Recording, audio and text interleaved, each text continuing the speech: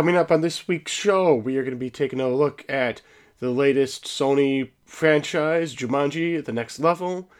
Taking a look at the critical darling Marriage Story, which is streaming on Netflix. And our top 5 will be top 5 movie sequels nobody asked for.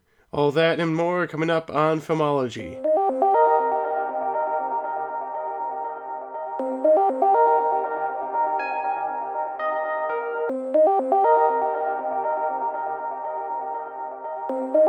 So, once again, this is Filmology. I am John Galarowitz, also known as Johnny G in the site, and I am joined by a new member of the Filmology team. I am joined by Mike.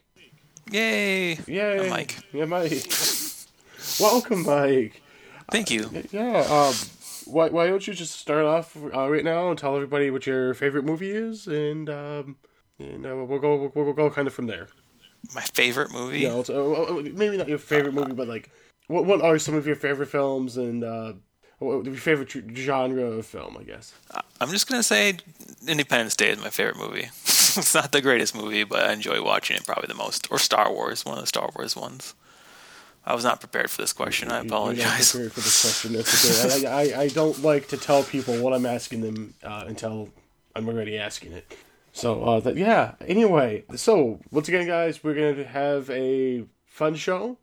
I'm hoping a fun show. But before we get into everything, we do have a Facebook page, Filmology Show. I would like to say I've been trying to post on there a little more often, but this whole month of December has been rough, and I haven't been posting much. And apparently I also have an Instagram for Filmology and a Twitter. I can't tell you the last time any of those were updated. So, if you want to follow them, you can. Everything is Filmology Show, but don't expect any content to come up through that. Really just expect content through the Facebook page. If you have any comments, questions, concerns, want to tell Mike how he's wrong on everything, you can email it to filmologyshow@gmail.com, and I will make sure that Mike gets those emails sent to him. I bet he's really excited for that. I am. What do you put on the Filmology Instagram page? Usually it's just, hey, here's a picture of the movie that has a review up, and then a little bit of the review, and then it's like, hey, go check out the website. But nobody on Instagram likes to check out the website. They all want all the content right there. But that doesn't do me any good. You know, we aren't going to get into the conversation about how Instagram is one of the worst things ever invented today. But Instagram is one of the worst things ever invented. Okay. So just so everybody knows. Facebook's also pretty bad, but I think they're both owned by Facebook, so yeah, man. Facebook, it sucks. Anyway, so if you guys want written reviews for anything, we have written reviews since 2013 up on filmologyshow.com. By the time you guys all hear this, you'll have reviews for the new Black Christmas movie, Jumanji: The Next Level, Queen and Slim, and of course Marriage Story, among countless other reviews up on the site. So filmologyshow.com, it's where the podcast is hosted. That's where reviews are hosted.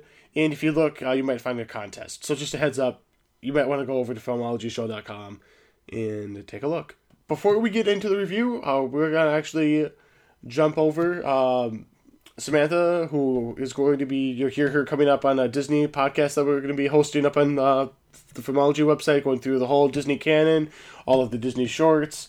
It's been a work in progress for the past 5 months, and we're finally going to start releasing podcasts. So that's exciting. But Samantha and I went over to the Void in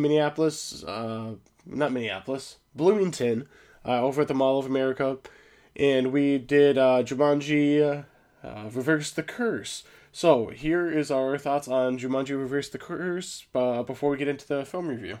Hey everyone, this is Jonathan Galarowitz, coming to you from the Mall of America. I'm joined with Samantha. Hi. And we are here at the Void. We are going to be doing the Jumanji Reverse the Curse experience. And we'll get back to you after we do this augmented reality, virtual reality experience. And after we do it, we'll get back with you. After we do it, we will be back to you with our thoughts on the experience. Happy Jumanji Day. Jumanji is in grave danger. And we're relying on you to lift the curse.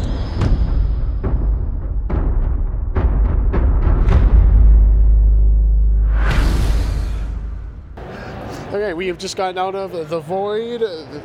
Reverse the void, reverse the curse. Okay, we have just gotten out of the void. Jumanji, reverse the curse. And Samantha, what did you think of this void experience? I mean, we've done Star Wars, Secrets of the Empire, Avengers, Damage Control, Ralph Breaks the Internet, whatever, the VR experience, whatever that was called. We've done that. So this is the fourth one that we've done. What did you think of Jumanji Reverse the Curse?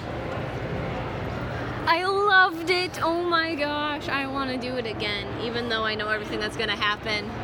I really loved my character, and I liked how, you could have different characters and they do different things, so they have different strengths and everything.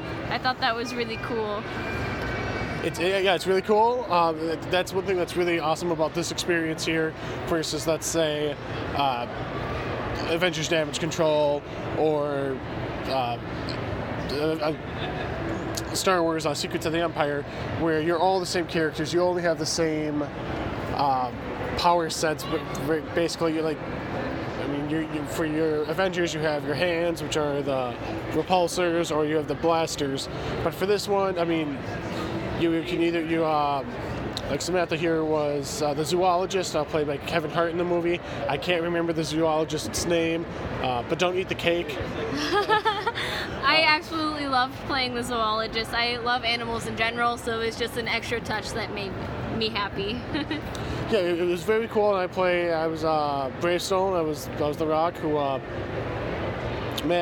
think it was kind of a pointless character in the game. Don't get me wrong, I loved this game, this VR experience, loved it, but there was nothing special really, I feel, with my character. Like, the other characters are like, oh, there's hieroglyphics you can read, or I was able to talk to animals. Or you could talk to the animals, and I was just kind of standing there and being like, okay, I'm confused as to what's going on, but that's okay.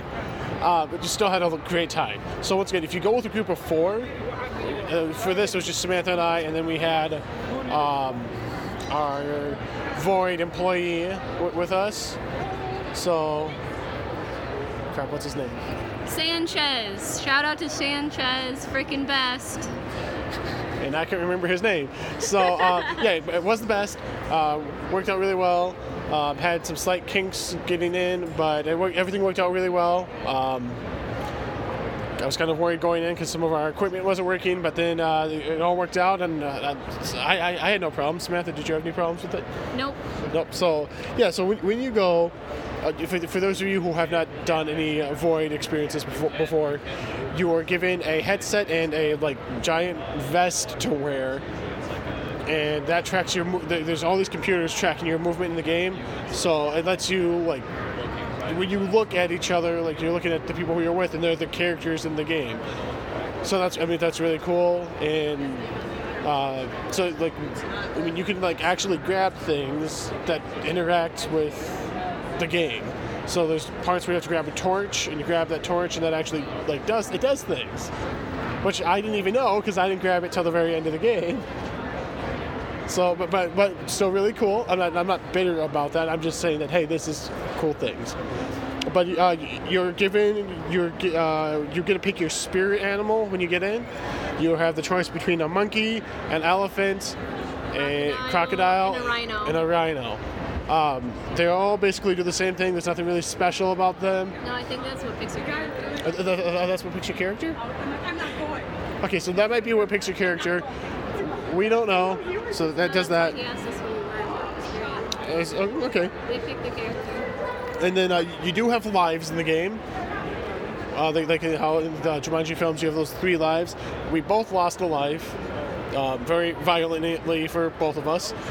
But don't know about Samantha, but I saw my death and I saw all the blood coming down. Like, you know, when you play those old N64 games, yeah, when you play those James Bond games, you get shot and you just see the blood coming down the screen. That's kind of what I saw. And apparently Samantha saw nothing when she died, so she had all I heard was a growl and I was gone.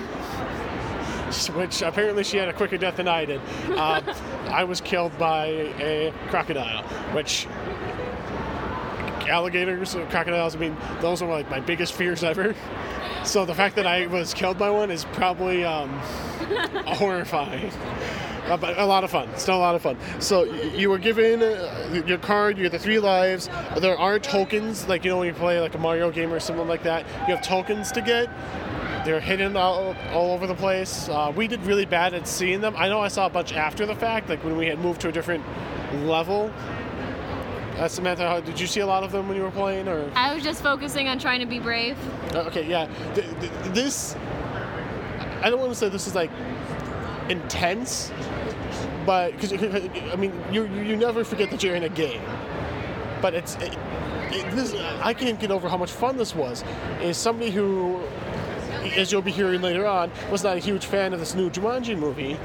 The fact that I really liked this Jumanji Void experience is just phenomenal. I mean, the Void, Samantha, it feels like I'm doing PR right now for the Void, but really it's an experience that you can't get anywhere else. It's such a unique experience. It's a little expensive, but completely worth it. I didn't regret any of the pennies, any of the coins I paid to do this experience. To the fact that I would even do most of the experiences again. The only one I went to again would be Wreck-It Ralph. But all the other ones, I mean, I've done Star Wars again. I would love to do Avengers again, because the first time you're in these experiences, you are going to be overwhelmed. There's so much to see, there's so much to do, and you'll be like, okay, what am I doing? And it's just explore, have fun, touch things.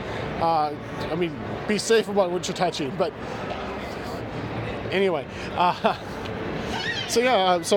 mean, Nigel's there. For those of you who don't know, Nigel's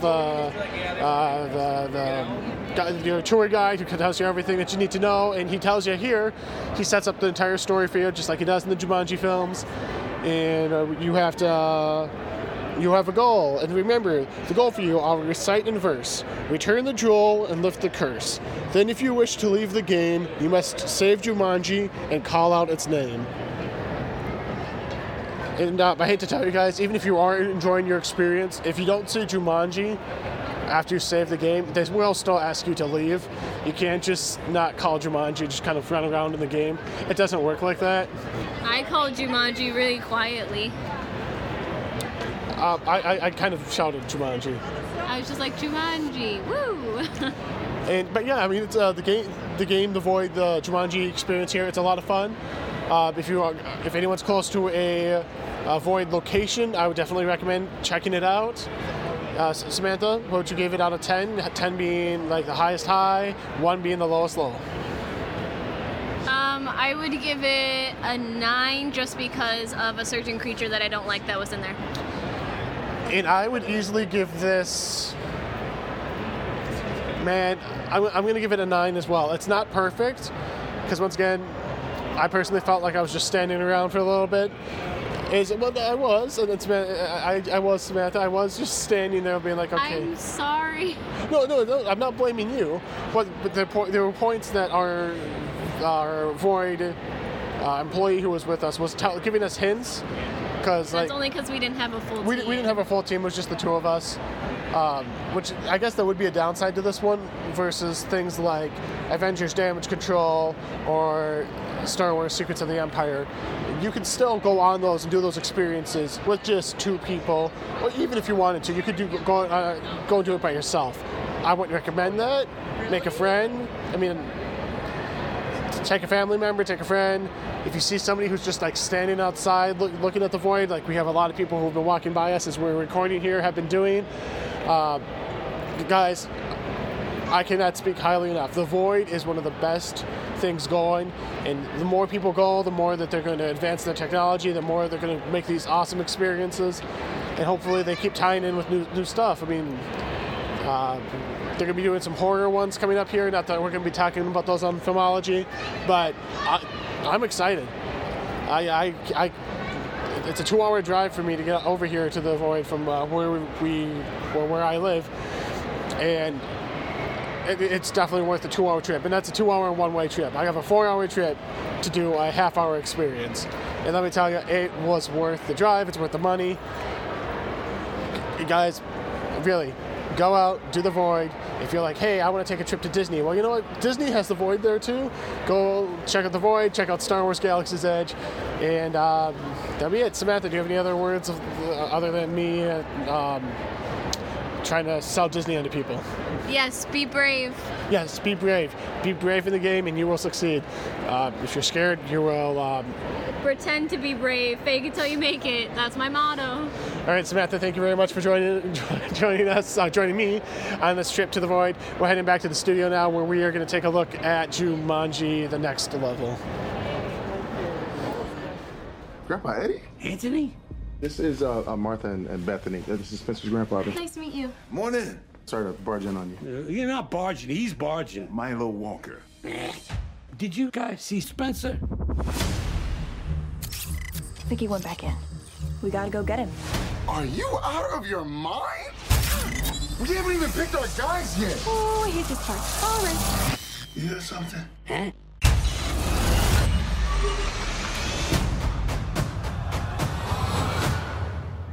In Jumanji: The Next Level, the gang is back, but the game has changed.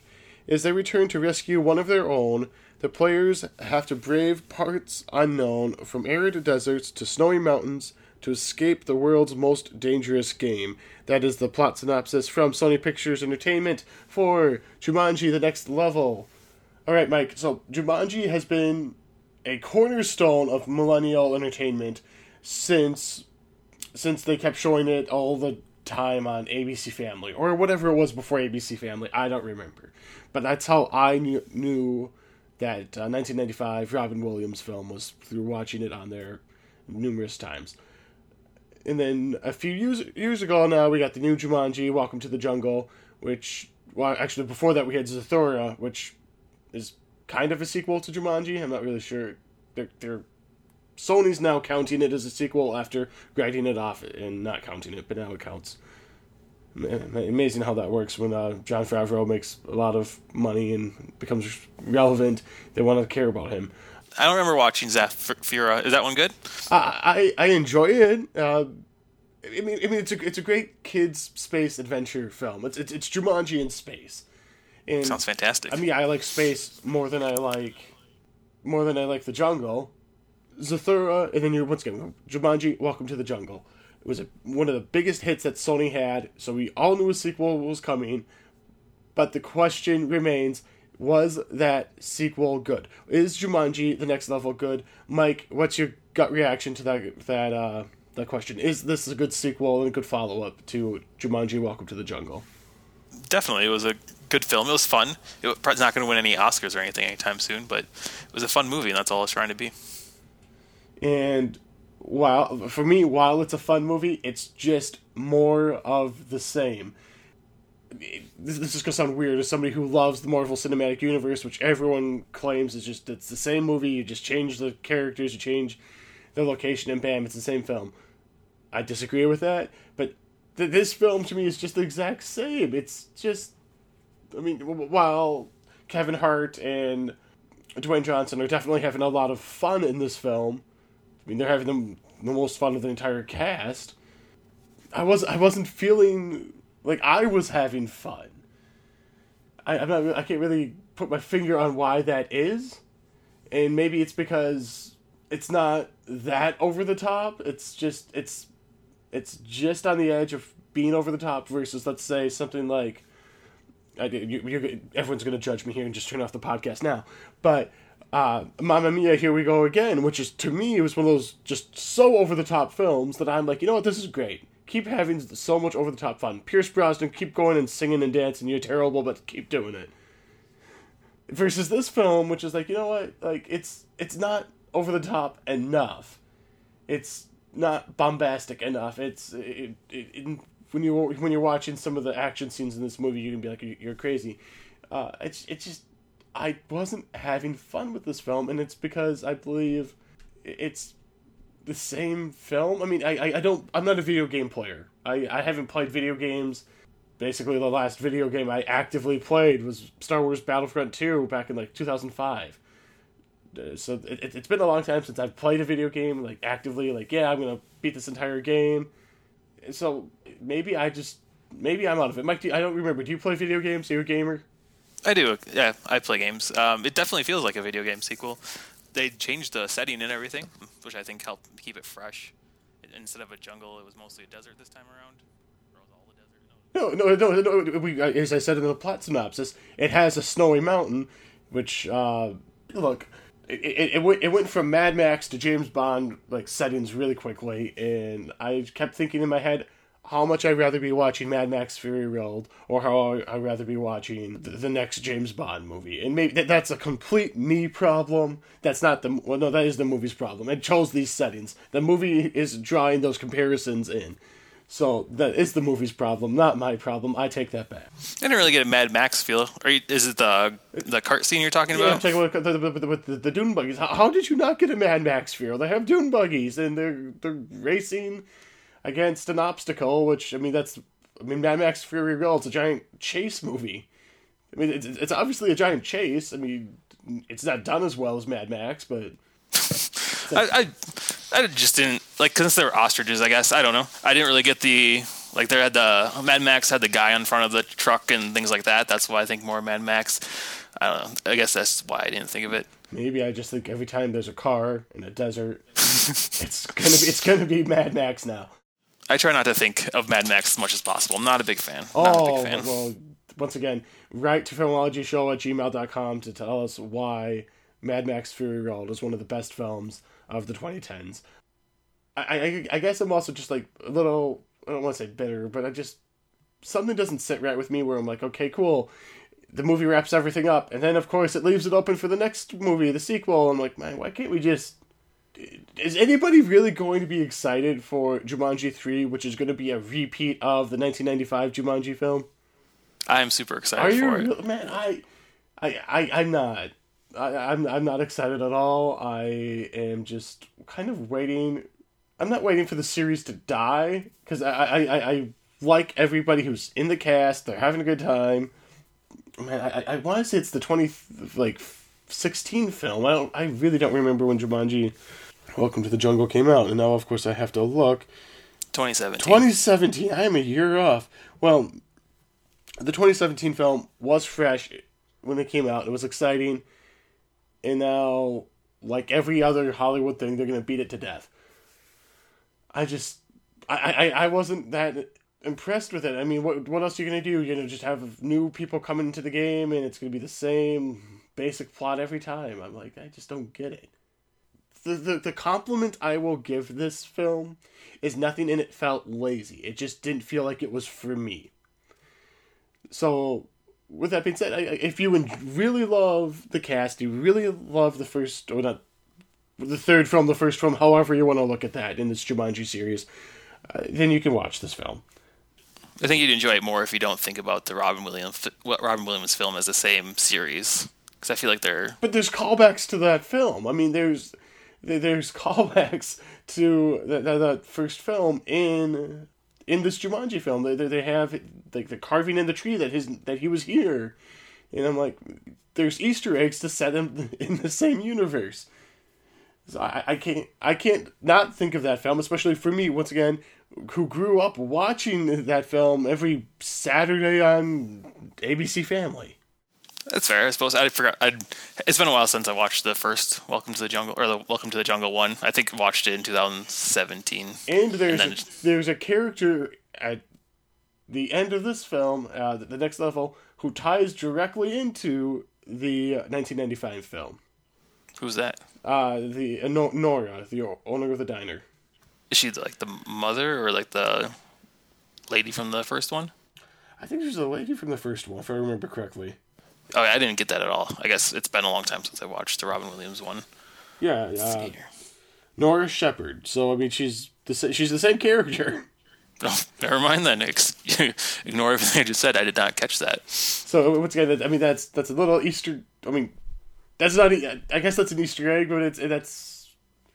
I mean, I think that's kind of like having the Millennium Falcon show up in a random movie. If you're a Star Wars fan, it's like, yeah, cool, they're all connected now. I don't know where I was going with the Millennium Falcon thing. I have no idea what the box office for this film is. 72 million worldwide already. 72 million worldwide. Well, that's okay. Well, so it's going to get a sequel. I mean, to set it up for the third one. There's something going on right now with me personally where I'm not excited for any of these. No, I'm excited for Little Women, and I'm excited for Cats to see how terrible the film is. But like Star Wars that comes out next week, I'm like, yeah, I'm gonna go see it. I have the tickets, but I'm not like enthusiastic about it. Versus like Avengers Endgame, where I took the whole day off of work. I went 3 times in 24 hours to see the film. And now I'm like, it's a film, it's coming out, I have to see it. But there was nothing exciting to me about Jumanji: The Next Level. It's something you don't regret watching. You just watch it once, enjoy it, and move on. It's if you just want to have a fun Friday night, not like it's not like, I imagine people are going to keep watching Endgame for years to come. I mean, Jumanji is, you probably just watch it and forget about it. Maybe watch it again in 5 years and be like, oh, hey, get excited. Or not excited, but just enjoy it. Well, I thought that the first... I keep saying the first film. Whatever that film was, Jumanji: Welcome to the Jungle, that film had heart to it. And this one tries to have heart, but I'm like... At the end with Danny DeVito's character, with the lesson that he learns about growing old, I'm like, where did that come from? Like, when did he learn that growing old is okay to do? Did he, learn that in the film and I just dozed off for 5 seconds? I think it came along when he reconciled with Milo, Danny Glover's character. He kind of realized he was being a jerk the last, 15 years they were estranged or whatever. Yeah,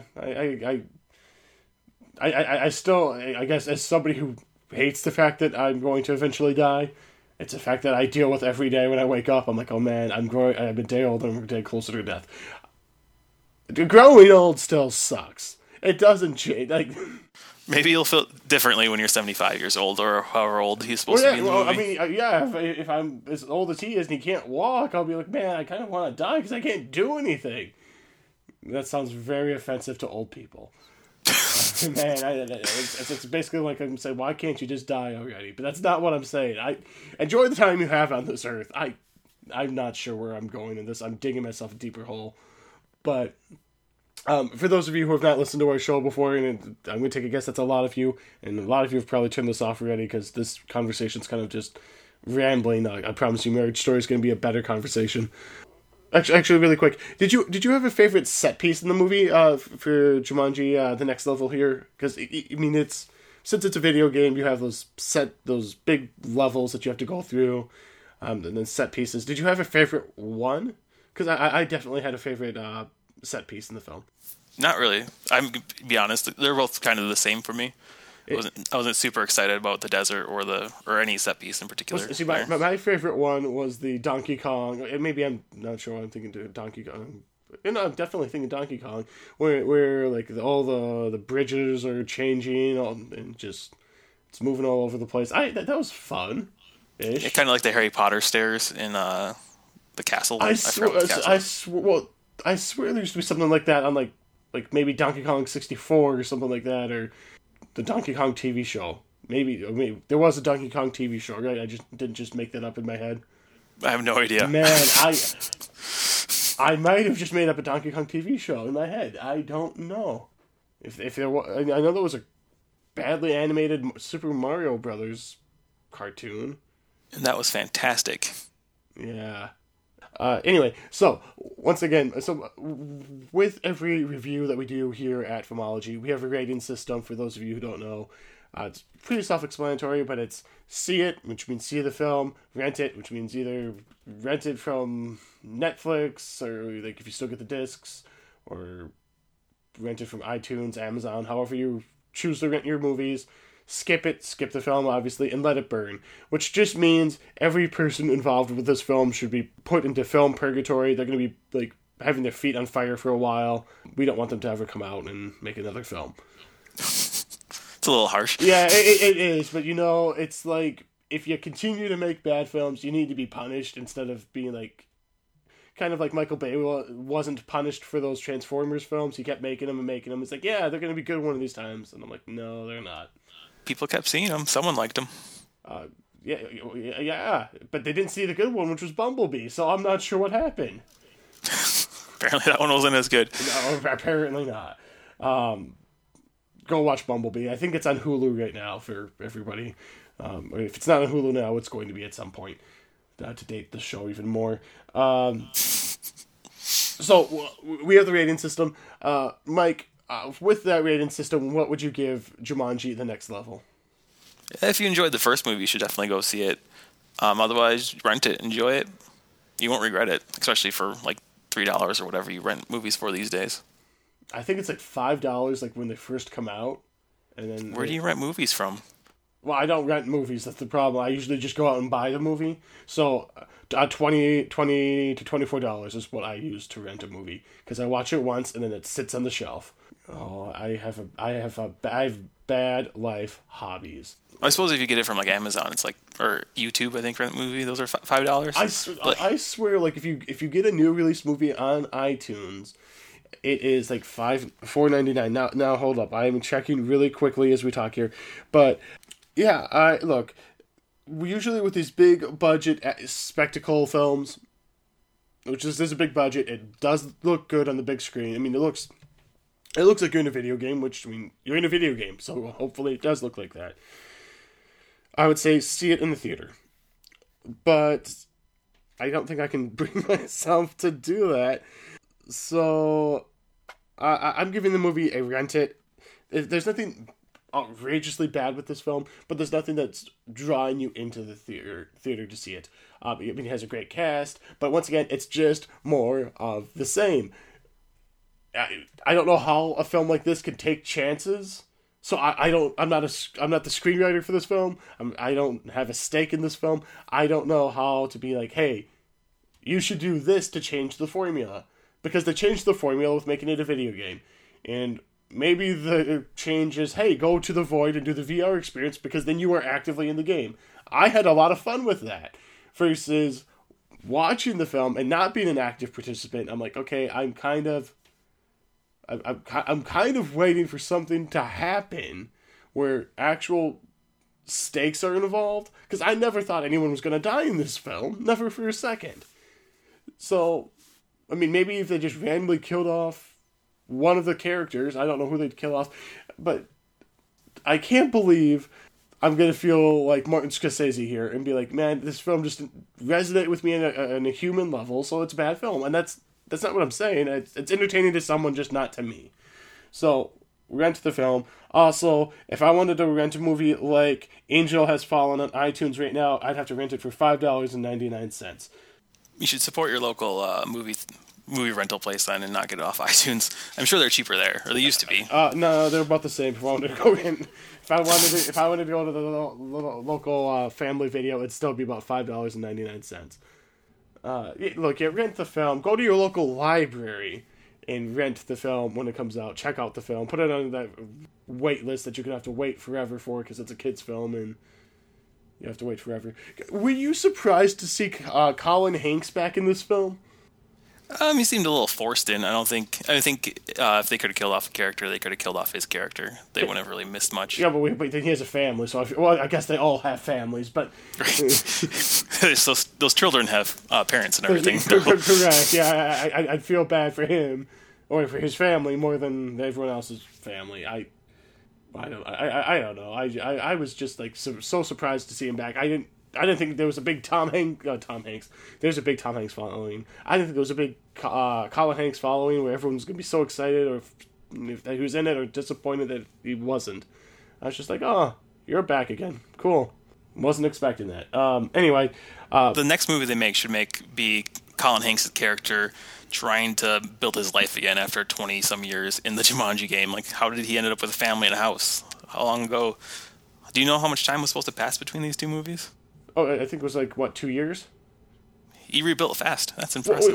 Because when he comes out of the game in the first film, he comes back out at that time when he went into the game. Oh, okay. So he's living his whole actual life while he would have normally been trapped in the game. Because it gets released. Look, it doesn't make sense. You're gonna get sucked into a video game. If I was gonna get sucked into a video game, I would like it to be Tron, but that's a movie series that's never gonna continue again. So, with all of that being said, sorry for the very not very bland conversation there. I feel not much to talk about with Jumanji: The Next Level, but our next film. Marriage Story, we're gonna have a lot to talk about, so let's roll the trailer here for Marriage Story, and we'll see you on the other side. What I love about Nicole, she is a mother who plays, really plays. What I love about Charlie, he loves being a dad. He loves all the things you're supposed to hate, like waking up at night. She knows when to push me and when to leave me alone. He never lets other people keep him from what he wants to do. Dad, you're too far. I know. It's not easy for her to close a cabinet. He's incredibly neat. She's brave. He's brilliant. He's very competitive. So I'll tell Charlie what's happening, and Cassie, you then hand him the envelope. I just get nervous. Well, can you unserve? What do you mean, like take it back? Charlie and I are getting a divorce, Mom. You can't be friends with him anymore. Mom! Charlie Bird! Mom! Mom! Mom! What? You know, most people in my business... Noah Baumbach's incisive and compassionate look at marriage breaking up and a family staying together. That is the synopsis from Netflix for the latest Noah Baumbach film, Marriage Story. Right now, for the first time actually in a while, the divorce rate is going down due to millennials. You know what, millennials? I can't remember. Mike, are you a millennial? I am, yeah. You are. Okay, so am I. Millennials, we get a lot of crap for doing stupid things, and don't get me wrong, we do a lot of stupid things. Just go look at Instagram. We are doing something right, maybe, for once.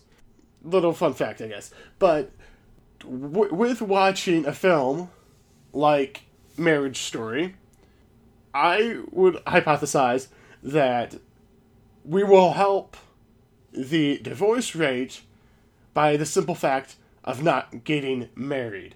I don't think people are going to want to go through the horrifying process of getting a divorce. At least the first thought I had when I walked out of that film, a shout out to the Twin Cities Film Festival, where I saw this film a couple months ago, in a theater, which was fantastic, by the way. The first thing I texted my girlfriend after I walked out was, if we're ever going to get married, it's going to stick. We're not getting into a divorce. Cannot go through that.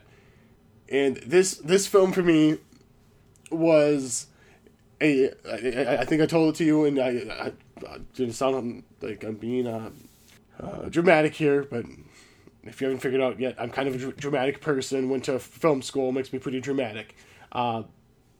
This film is a symphony of human emotions. You're going to laugh, you're going to cry, you're going to feel like you want to go out and give those characters a hug, you're going to feel like you want to go out and give those characters a punch in the face. These are such human characters. Some of the most human characters I've seen on film, I think, ever. And I've watched the film now 3 times. I have never wanted the film to end. Because as torturous as this film is, the performances by the entire cast, specifically Adam Driver and Scarlett Johansson, are phenomenal. So the fact that you think that they're actual real, they're real people in real life, but these are movie stars who usually have movie star problems, not problems that the rest of us deal with. These 2 actors are never wondering, hey, when's my next job? What happens if my hours get cut? Things just so simplistic as that they don't have to worry about. But you feel that they have to worry about that when they're these characters in the film. Maybe not, hey, my hours are going to get cut, but hey, I don't have the money to fund this new theater project I want to work on. Or, man, I really want to go work on this TV pilot, but I'm not sure if I should because it might affect XYZ. We all have those decisions we have to make in life. as somebody who was not married but was in a bad relationship on both sides, both myself and the other person, we did and said awful things, kind of like it gets to the I'd say the end of the second act in this film. It has a scene between Scarlett Johansson and Adam Driver that is just it to me, Mike, that's the standout scene in this film. It's a gut punch. It's realistic. It's just, I don't know you that much as an emotional person, Mike. You're pretty chill with everything.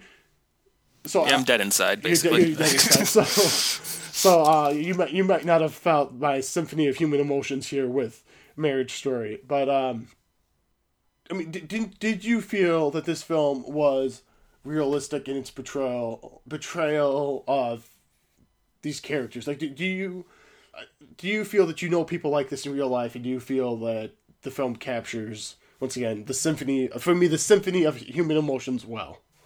Oh, that's a little dramatic, I think. But I think they definitely came off as real people, and I could relate to them. I definitely had some of those problems of my own, maybe not as badly as they have, or it didn't progress to that point.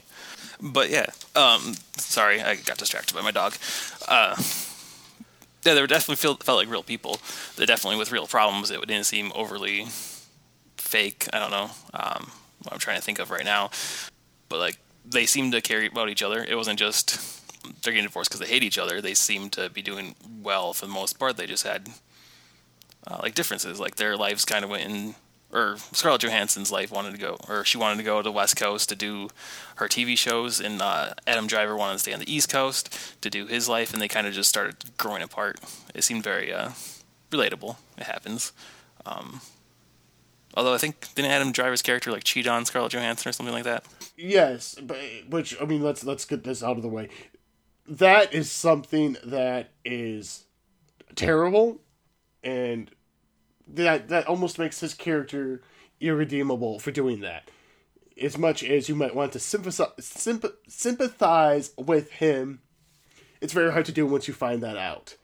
I think when you're watching the film, the twists and turns that the characters take, they basically, the characters who they start off as at the beginning of the film is the exact opposite as the characters they end up being at the end of the film. I feel like Adam Driver's character was a little bit more quote unquote alive at the beginning of the film, and then of course he has the for me the fantastic scene of singing the Stephen Sondheim song "Being Alive" at the end at the piano bar. I mean, just give Adam Driver the Oscar now. Forget Joaquin Phoenix and Joker. I mean, that. Oh, you see, once again, you think I'm being sarcastic here? Look. He did a great job. I think he could win an Oscar with this role. This is the difference between Joaquin Phoenix and Adam Driver, specifically in between Joker and Marriage Story. Joaquin Phoenix's portrayal as Joker is incredibly showy, and because that's what the character of the Joker is. It's an incredibly showy performance.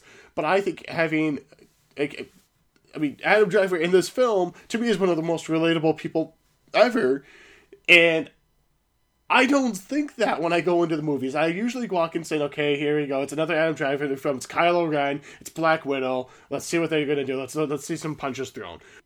Because I was expecting things to take some, they go down some dark roads. I was expecting them to go down some really dark roads. I was really happy there was no abuse in this film. I guess there could be. No, I don't think. I was gonna say there might be hints of something like that, but I don't believe that. I don't know if it got as bad as abuse. I don't think Adam Driver's character might have.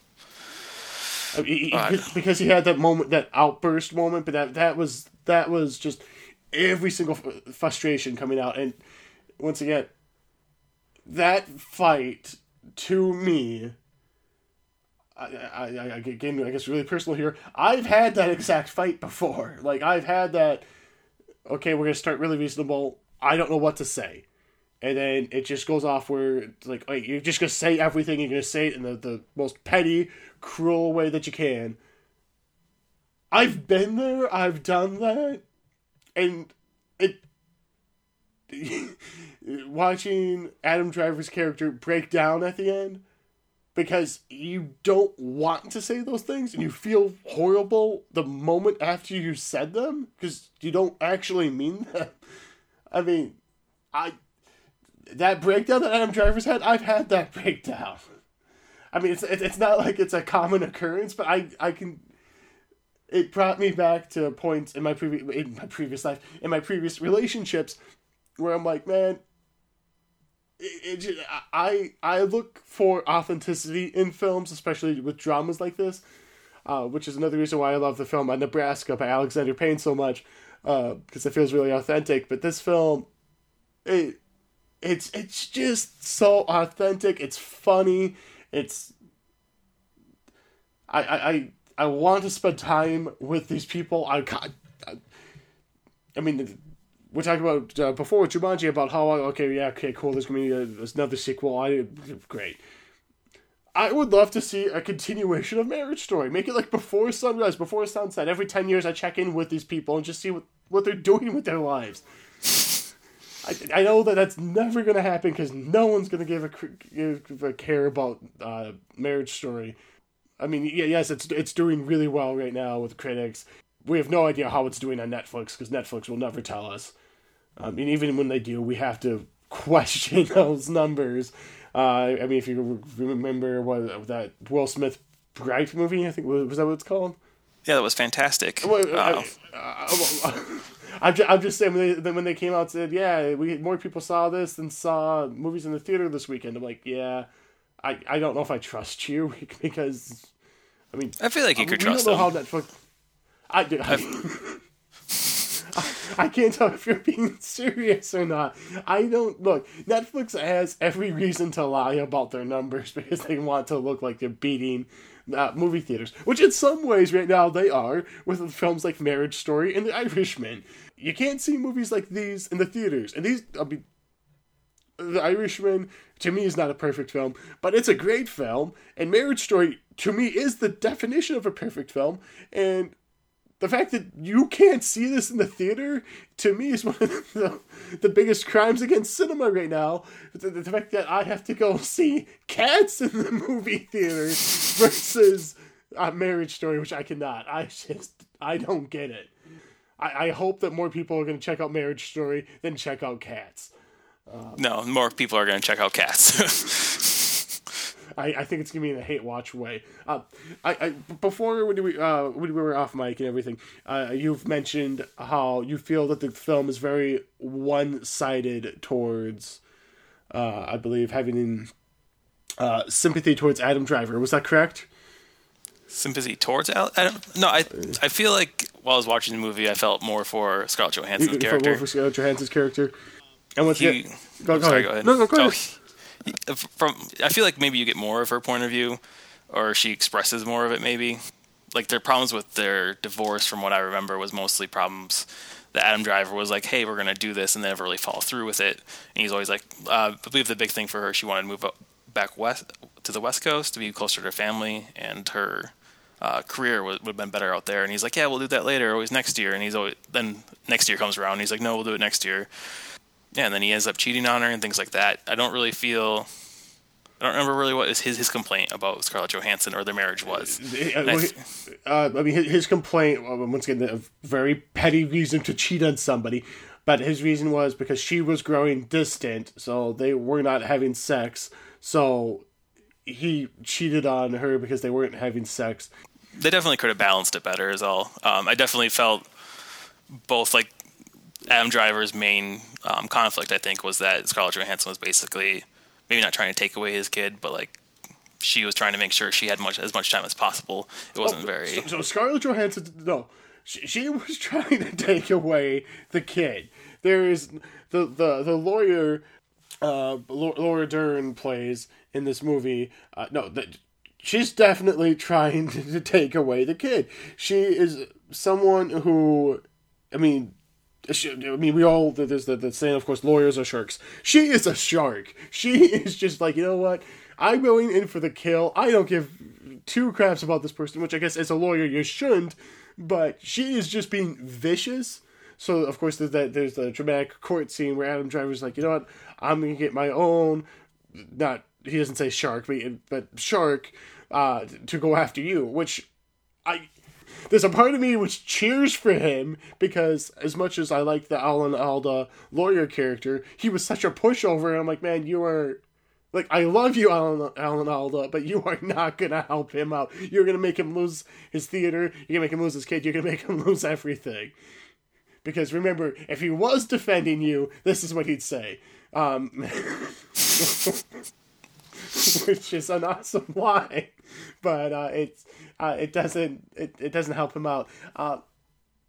Once again, I am also coming at this from the male point of view. I do get where Scarlett Johansson's coming from. I do get the sense of you're growing smaller in the relationship. I get that, and smaller as a person, you feel like you're losing your sense of self-worth. I get that, but I also get where it's like, hey, we don't want to drag our kid through this. We don't want to drag our families through this. We don't want to drag ourselves through this. And then she just up and goes, yeah, I want to drag everybody through this. I want to drag everybody through the muck, because which to me, that's the most self-pitying thing in the film, which is like, you know what, I felt small. I want to make everybody else feel small now too. I don't know if it was her wanting to make everyone else feel small, though. It was the lawyer that kind of initiated it, and I think in their first meeting, she kind of pushes back against it. But then she pushes back against it at the end of the film, and I'm like, man, you still let it happen. And I mean, you do see that, okay, she says, yeah, it's my night, okay, but you can take our son, which means that they've both grown as people. Yeah, I think like even the big outburst scene that you were talking about earlier was caused mostly from frustrations that the lawyers themselves bring into it. Scarlett Johansson and Adam Driver doing pretty well on their own considering what they were going through, but it's when ScarJo gets her lawyer involved, and suddenly Adam Driver's looking like he's not going to be able to see his kid ever again, and he's just going to lose everything. And then they get Ray Liotta, involved, and it just goes way downhill. And then they get more frustrated and more. That's when the bigger upburst happens. So it's not really Scarlett Johansson or Adam Driver's character trying to do those things. It's more the lawyers. But it's caused by Scarlett Johansson's Nicole. I mean, they weren't going to do the lawyers. I mean, Adam Driver kept putting off getting the lawyer. So, I mean, Charlie kept putting it off, and until he gets the phone call saying, you have to do this, otherwise we're taking everything from you, because he didn't think that she was being serious. And then there are many points in this film where I feel sympathetic towards Nicole, and there are many points where I'm like, no, you know what, you are just being vindictive at this point, or it feels that way. It's like, you know what, this is how you made me feel. I'll shove it down your throat, shove it down your throat, shove it down your throat. I'm like, man, there are points like that where it doesn't feel she actually cares for her child, even though you know that she does, but it doesn't feel like, it doesn't come across that way. Once again, the fact that we can have these debates about whether people are caring and people aren't caring, I mean, there are many different, every person who watches Marriage Story here is going to feel a different way towards Charlie and Nicole. I think that's one of the great points of this, one of the great aspects of the film. It's not black and white, which life is never black and white. So the fact that a film can capture that feeling so well is, once again, the authenticity of this film is off the charts. The Symphony of Human Emotions, you're going to hear that coming up again later when we do our top 10 show, because Marriage Story is definitely in my top 10 films of the year. So I'm wrapping it up here. Definitely see Marriage Story. Most of you probably have Netflix.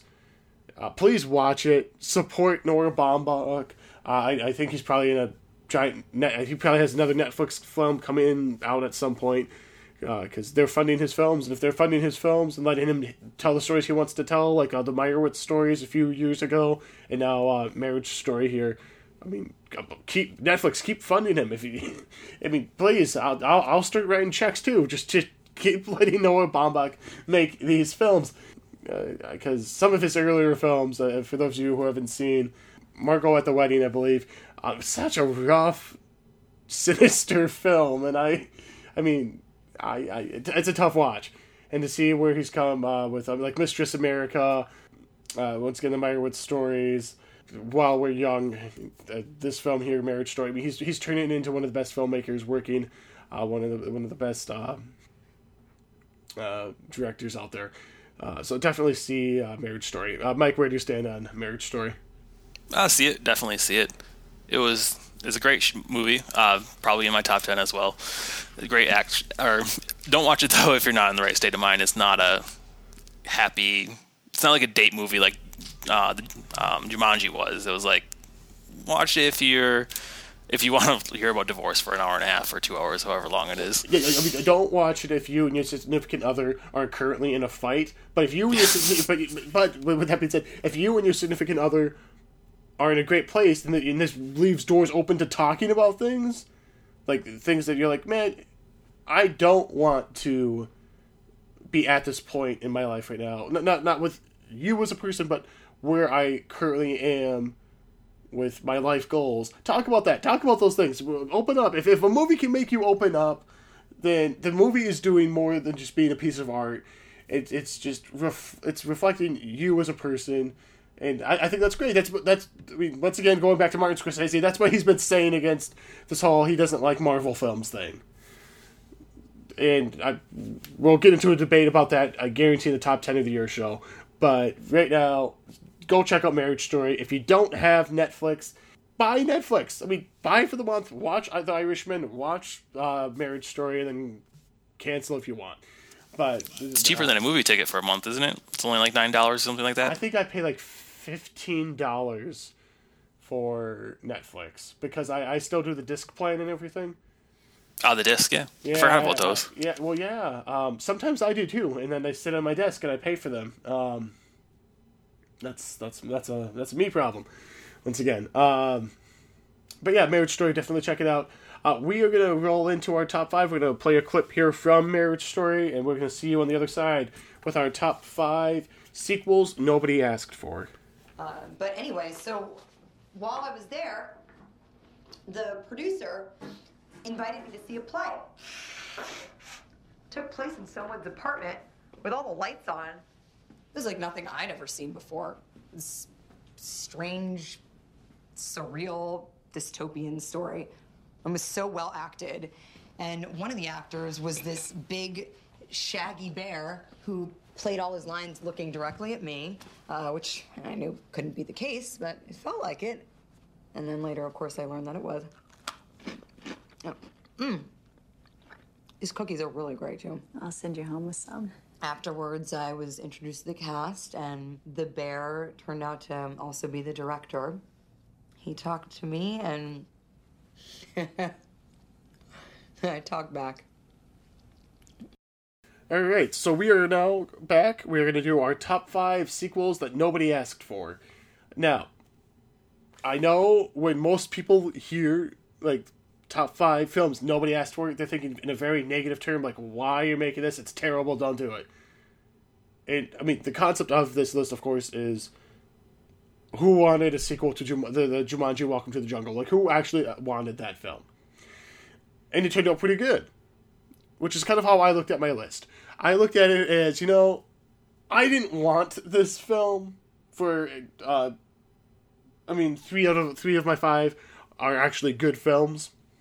One of them's mediocre, and one of them's just terrible. But I tried to look at it in a positive way and be like, you know what? I went in arms crossed, and I went out of the film like, this is a good film. I'm happy I saw it. I'm happy they made it. But my number 5 here, my number 5 is not that film. My number 5 film is Son of the Mask, the 2005, I believe, sequel to the Jim Carrey film The Mask.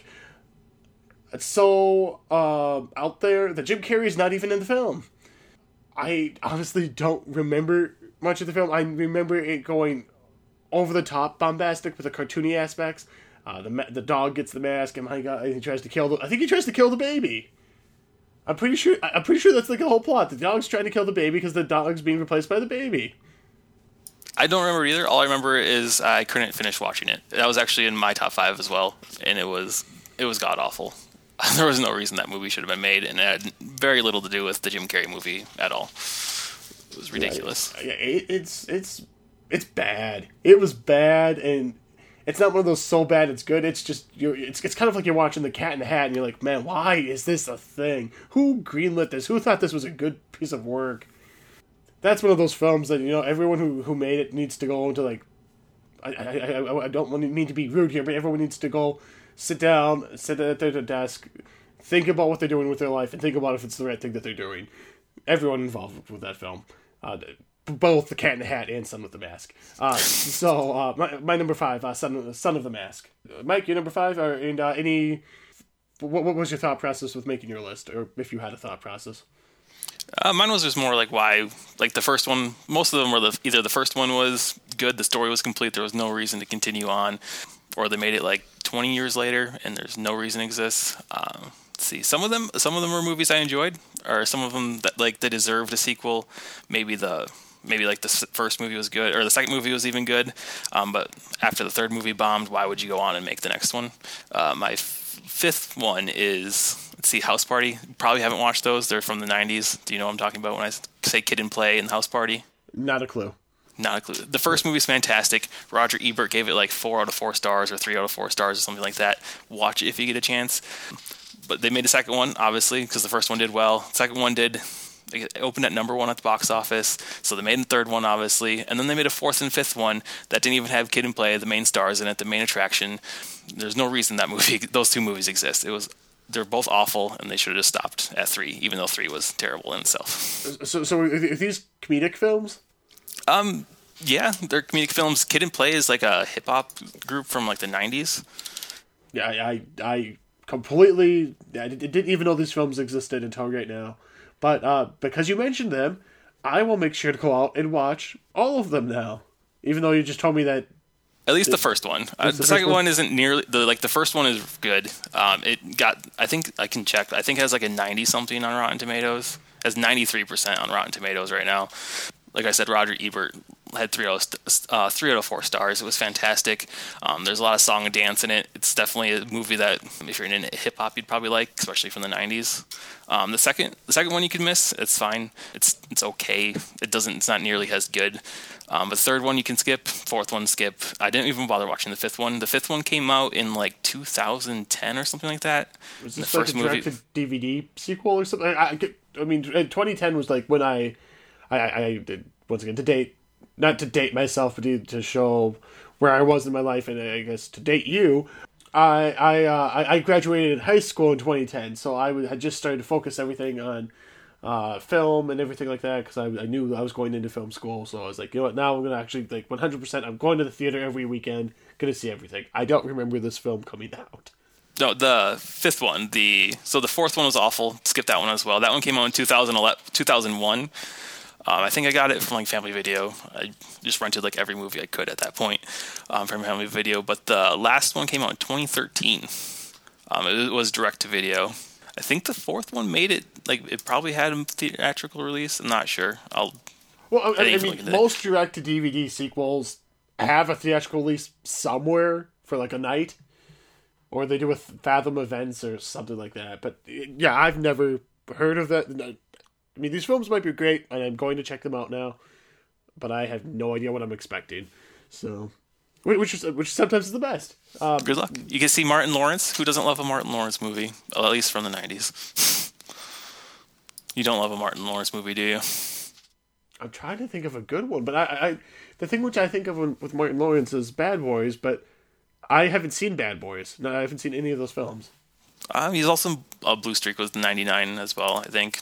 I suppose maybe his peak was before 2000. It was definitely before 2010, so it's probably something you missed. Yeah, I can't think of any like films of his that I can recommend. Do the Right Thing. He was in Do the Right Thing. I've never seen Do the Right Thing. It is a giant blind spot in my my film watching. Most Spike Lee joints actually are, but all the Spike Lee joints I've seen, I've loved. So I'm not sure why I continue to avoid them. Well, when you watch Bad Boys for Life in January, I'm sure you'll become a big fan of his. Yeah, the big blockbuster hit that film is going to be. Man, we can. Yeah. It has Will Smith. Of course, it's going to be great. We talk about this all the time. Yeah, Will Smith and Gemini Man. Double the Will Smith means double the profits, or double the bomb.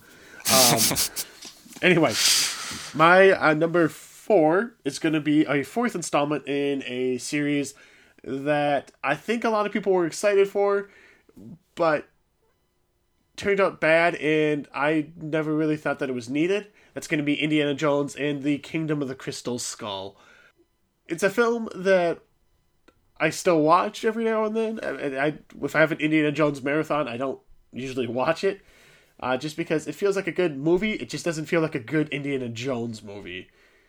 I think removing Indiana Jones from World War II was a mistake. It feels very weird to have him in the 1950s. And it's just the CGI in the film looks terrible, mainly in that jungle. And I know they've all tried to say, yeah, we wanted it to look bad, we wanted it to look like a 1950s film. You all made very bad judgment calls on that. It even calls more into question what George Lucas is doing, because he came up with the story, and like most people, I think that George Lucas was once a phenomenal storyteller and great filmmaker, and now he's just become so wrapped up in the technology of things that he forgets that he has to tell a good story. Yeah, Indiana Jones and the Kingdom of the Crystal Skull, a film that I feel a lot of people would like to forget, so that has my number 4 spot. I did enjoy the film, but I can't disagree with it. I don't really disagree with you that strongly. It is the worst Indiana Jones film, and if you don't watch it, you're not really missing out on much, unless it ties into their next one that they're going to make. Let's put it this way. I did eventually see, not eventually, but like in 2012, 2013, AMC Theaters did a marathon of all 4 films. Not that there was a ton of us in the theater, but I think half the theater left after Last Crusade. I mean, the thing which I guess, really quick, why I think they're riding off into the sunset. I mean, that is the conclusion of the story. And then now it's like, nope, whoops, we lied. They're bringing the horses back. They're coming back to tell another film. Anyway, your number 4. Oh, sorry, my number 4, Blair Witch 2. I love the first Blair Witch. It was before a bunch of horror movies came out with camera point of view, or there was a character behind the camera. You know what I'm trying to say. It was fantastic. Found footage film, yeah. Yeah, found footage. There we go. It was fantastic, especially watching it when it first came out. The Blair Witch 2 was just awful and unnecessary, and didn't really relate to the first movie at all. It was kind of like is it Halloween 4, where it's something. Halloween 3, Season of the Witch. Yeah, it's just like that. There's no reason Halloween 3 exists, just like there's no reason Blair Witch 2 exists.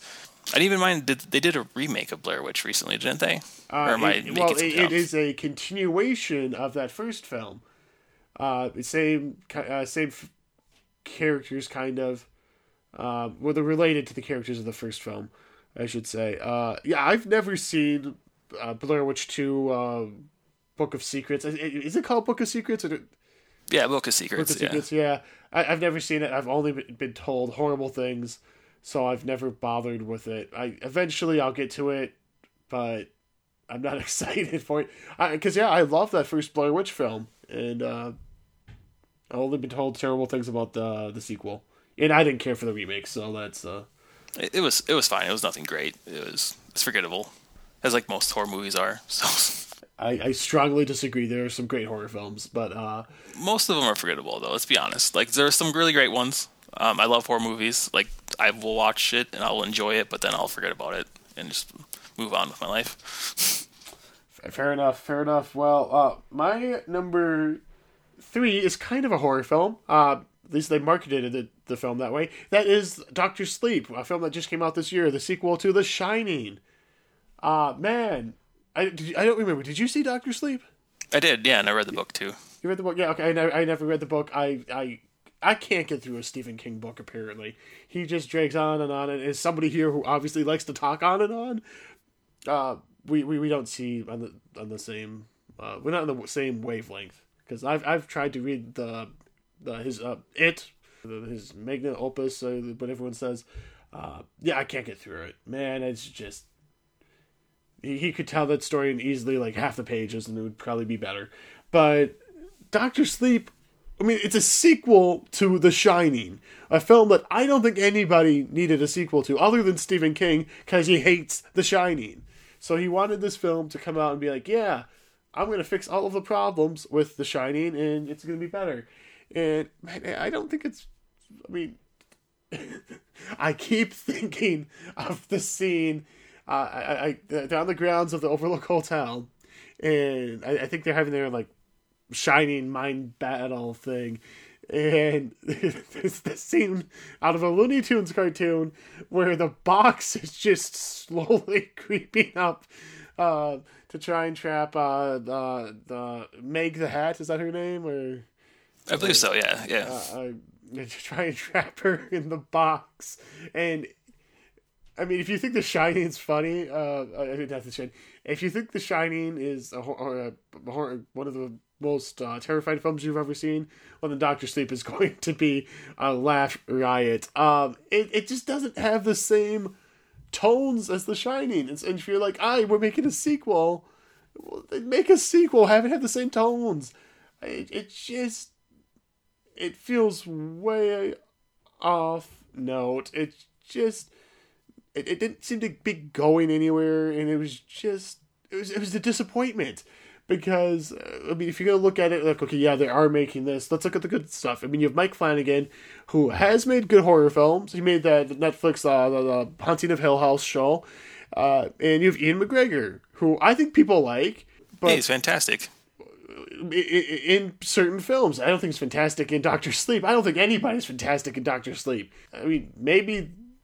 No, nothing. I'd rather watch the Shining scene in Ready Player One 100 times over before I go back and watch Dr. Sleep. It was. I mean, it's one of the most disappointing films of this year. It's a film I don't think anybody was asking for, and if you look at the box office, nobody wanted to go. So, I mean, Dr. Sleep is definitely it deserves its spot at my number 3. So, my number 3 spot.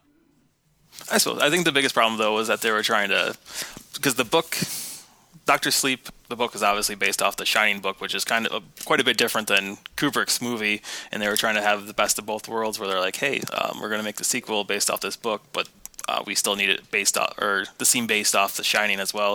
It's like the complaint you had about the box scene at the Outlook never took place in the book, because the Outlook's been it blew up in the original Shining book. But it's still on if I remember correctly, it's still on the grounds of the Overlook. Like where the Overlook would have stood, that's where they have their battle. If I remember reading my plot synopsis on Wikipedia, which we all know Wikipedia wouldn't lie to me. Yeah, I also didn't like the Shining movie much either. I prefer the book by far. Stephen King's attempt at making a movie about it was not good either. Oh, I was going to say, you preferred the miniseries, but apparently that you didn't. It wasn't a miniseries, the TV movie. No, I prefer neither of them. We'll stick with the book on that one. I don't know. The Shining itself, the Kubrick's book movie would have been fine if it wasn't based off of the book. I think that's my biggest problem with it. Is it's supposed to be close to it, but it's not really, and they lost a lot of the depth of Jack Nicholson's character in the book got kind of lost in the movie. That's probably a longer discussion than we have time for today, though. All right, what would your number 3 pick be? Number 3. Let's see here. It was Sex and the City 2.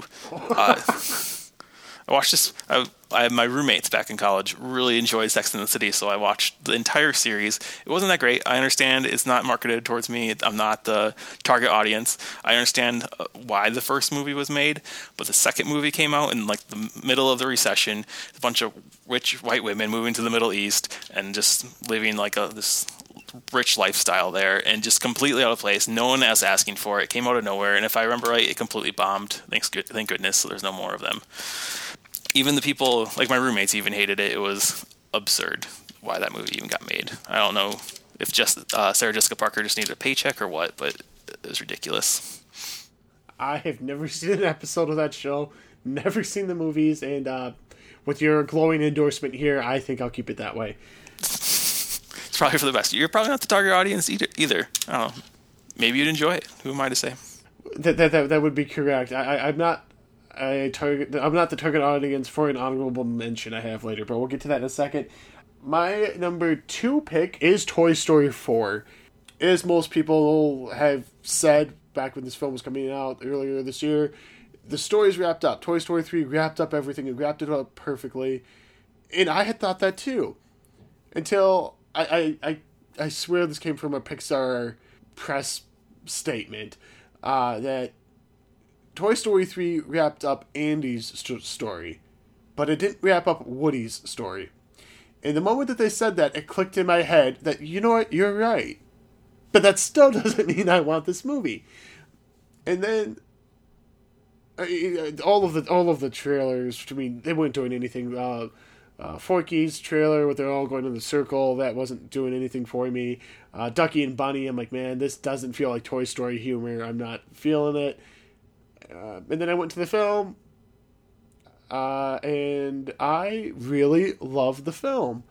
So, I mean, it's one of those films, once again, I don't know of anybody who was like, yeah, we want Toy Story 4. I mean, maybe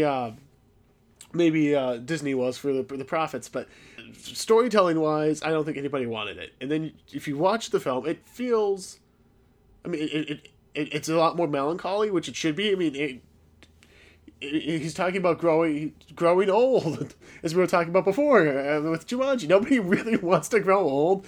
Woody's having a hard time with it, and I'm probably going to be in Woody's shoes at some point, or Woody's boots at some point, and it's going to feel bad. I mean, I know a lot of people don't care for the Gabby Gabby subplot.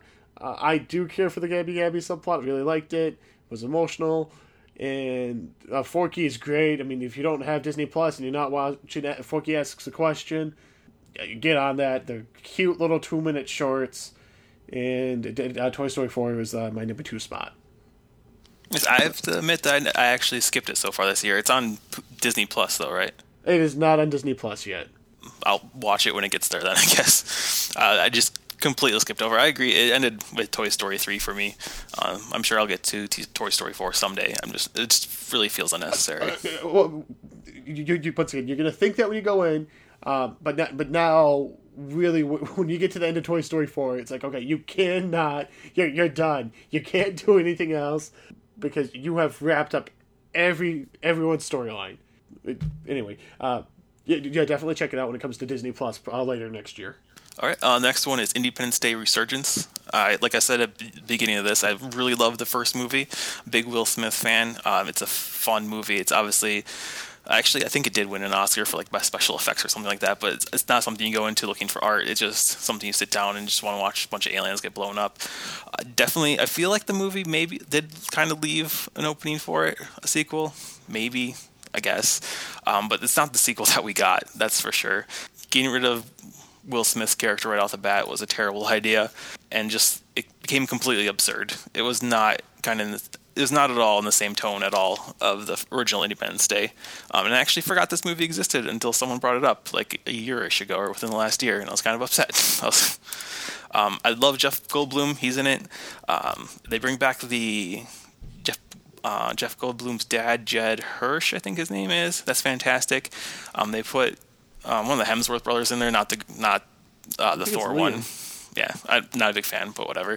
But they had Micah Monroe, who I love. She was in It Follows, which came out like 5 years ago.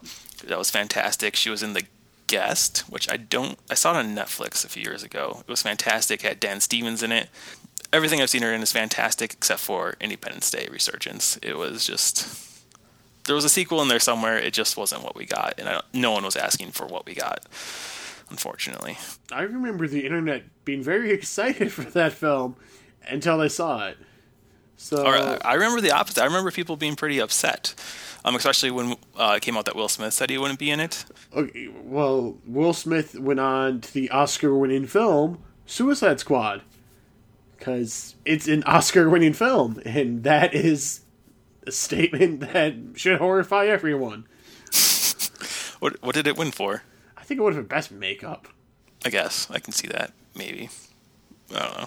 I don't remember what else was nominated, but man, I hate Suicide Squad. I can't. I think Will Smith could probably, yes, he Suicide Squad is at least remembered for how bad it is. Independence Day Resurgence, nobody is going to remember in 10 years. Thank goodness. It took me like 2 years to forget about it, and then was it you that brought it up? Was that? It might have been me. I don't know. I bring it up every now and then because because we were talking about Will Smith, and we were probably talking about how he wasn't in it. Someone brought up someone like older, I guess, mentioned they like Will Smith, and the story they told me is they told this to like a 20-year-old, and like, they're like, oh, I like Independence Day, and they're like, Resurgence? I didn't like that movie very much. And I was like, what? How do they not know about the classic? That's why we celebrate Independence Day. Will Smith saved us from aliens.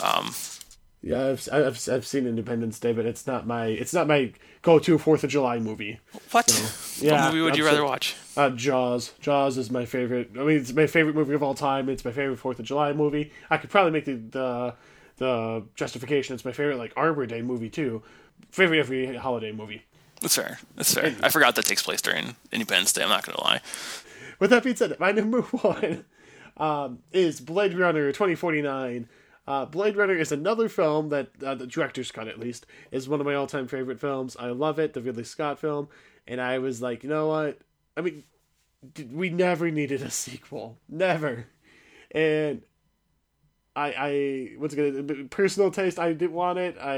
The film was such a cult film. I mean, it's grown a lot. The cult has grown, but when I first heard about the sequel, and I was kind of rumored that Ridley Scott was somewhat involved, I'm like, man. I mean, I've liked some of Ridley Scott's later films here, but I mean, Prometheus, Alien Covenant. I mean, is anybody really excited for anything he does anymore? I think he did Exodus, Gods and Kings, didn't he? I think he did. I have no idea, but I would not put Blade Runner 2049 in the same sentence as those movies, though. Blade Runner was much better. No. Don't get me wrong. I love Blade Runner 2049, but I was not expecting a good film. I was not looking forward to the sequel, and then I went in opening night, and I'm like, man, I really love this film. Ryan Gosling, I loved. I mean, the cinematography is breathtaking. And, I mean, even Harrison Ford's good in the movie. I mean, he doesn't do anything in the climax of the film, but he's good in the film until that point. It doesn't answer the main question of Blade Runner, whether Deckard's a replicant or not. It leaves that open still, which is good, because it doesn't want to ruin that first film for you. But then it goes and takes different twists and turns. And while, I mean, when I reviewed the show way back, not way back, but a couple of years ago on this show here, I said that this film isn't doing anything new. It's not changing science fiction at all like that first Blade Runner film did. But I still adore this film. And I still love Blade Runner 2049. I could definitely just do a double feature with both those films and feel like I spent a day, it was a day well spent. So that is my number 1 pick. My number 1 pick is The Hangover 2. I love the first Hangover movie. I rewatched it like a couple months ago. Still enjoyed it. There was no reason for the second one. It was the exact same movie in Thailand, though, if I remember right, or is that the third one? Third one we can add onto the list, too. They're tied at number 1. Just completely unnecessary, and kind of ruins the first one. I'm usually not someone who's like, oh, there's a sequel. It ruined the first one for me. Like, I think the second Hangover and the third Hangover movies kind of ruined the first one for me, though, a little bit. There's just no reason those exist besides bringing in more box office, I suppose. Yeah, I'm not a big fan of any of the Hangover films, so... But yeah, the second... I don't even remember. Do they even have a Hangover in the third movie? I don't think they do. For some reason, I thought that was like the big joke, was that they don't have a Hangover, but it's an action film now. Anyway, do you have any other honorable mentions? Oh no, I don't have any honorable mentions. Okay, I have one honorable mention, and it came to me when you mentioned Sex and the City 2. And I had mentioned it actually earlier on in the show. Mamma Mia, Here We Go Again. I don't care for that first Mamma Mia film at all. I love movie musicals, but I'm like, man, this isn't doing anything for me.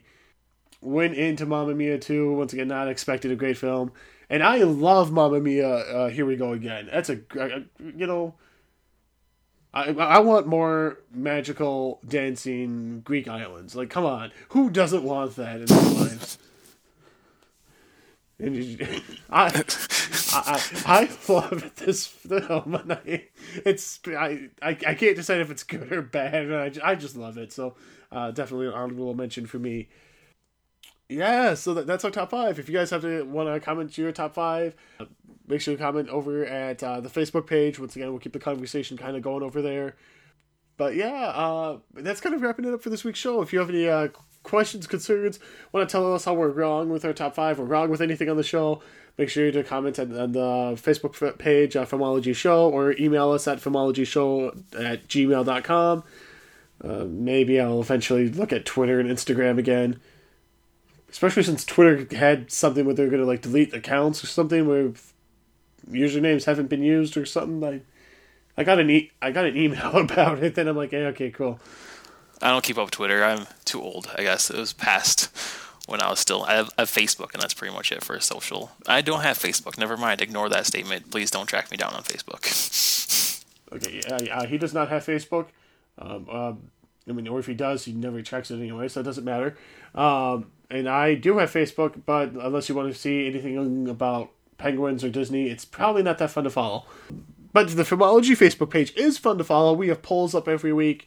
We're going to be posting on this day reviews basically every day for 2020, because now we've built up a catalog since 2013 that we have a lot of reviews to post. So that's going to be exciting. Yeah, next week's show, we are just going to be, I believe, looking at one film. I'm actually pulling up the schedule right now, because I just know that Star Wars comes out. Oh, I thought we were going to talk about Cats. I didn't hear... What's Star Wars? I never heard of this before. Yeah. Are we talking about Cats? I can't remember if I put that on the same schedule. Dear God, I hope not. I think I might have. I definitely did. I definitely put Star Wars and Cats on the same show. All right. So we are going to be talking about next week Star Wars, The Rise of Skywalker, and the most anticipated film of the year, Cats. It's going to be the first time Star Wars doesn't open number 1 on the weekend. It's going to be number 1, Jumanji 2, and then Cats, and then Star Wars. I'm calling it right now. I can't figure out who the audience is for this Cats film, because everyone who I personally have talked to, and once again, I talked to, my girlfriend calls them uppity people, film snobs, basically, and nobody's excited for Cats.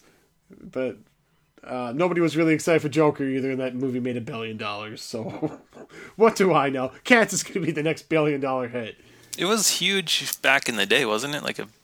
When it first came to Broadway. I feel in the 90s, maybe. Andrew, the show, the show ran forever. But you just watch the trailer for this movie, and man, it's something. It has a ton of big names too. It'll attract someone. I think it'll get. I mean, it won't do great, especially with Star Wars coming out. Maybe it'll get everyone who doesn't want to watch Star Wars but wants to see a movie. It has Taylor Swift in it, doesn't it? She'll attract a ton of people. I think it'll do okay. Okay, whatever. We'll save the conversation for next week. Our top 5 next week is going to be top 5 Star Wars moments. So that's going to be really exciting.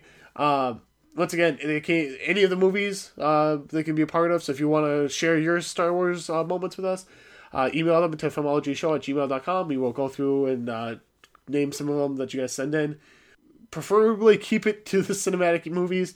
I know there's some great moments in Rebels, especially The Mandalorian, and some good moments in Clone Wars. Definitely not the first 2 seasons, but once it gets past that, some good moments. But please try to keep it to the movies. There's a ton of great moments in those films. We will celebrate the end of the Skywalker saga. Man, it's gonna feel weird. It should be emotional. We'll see if it is. That's gonna be it. Mike, do you have anything else before we close out here? No, I'm good. All right, you're good. So Mike will be joining us next week for sure for Star Wars. I might try and talk you into seeing Cats. If not, Samantha will be here because she loves movie musicals.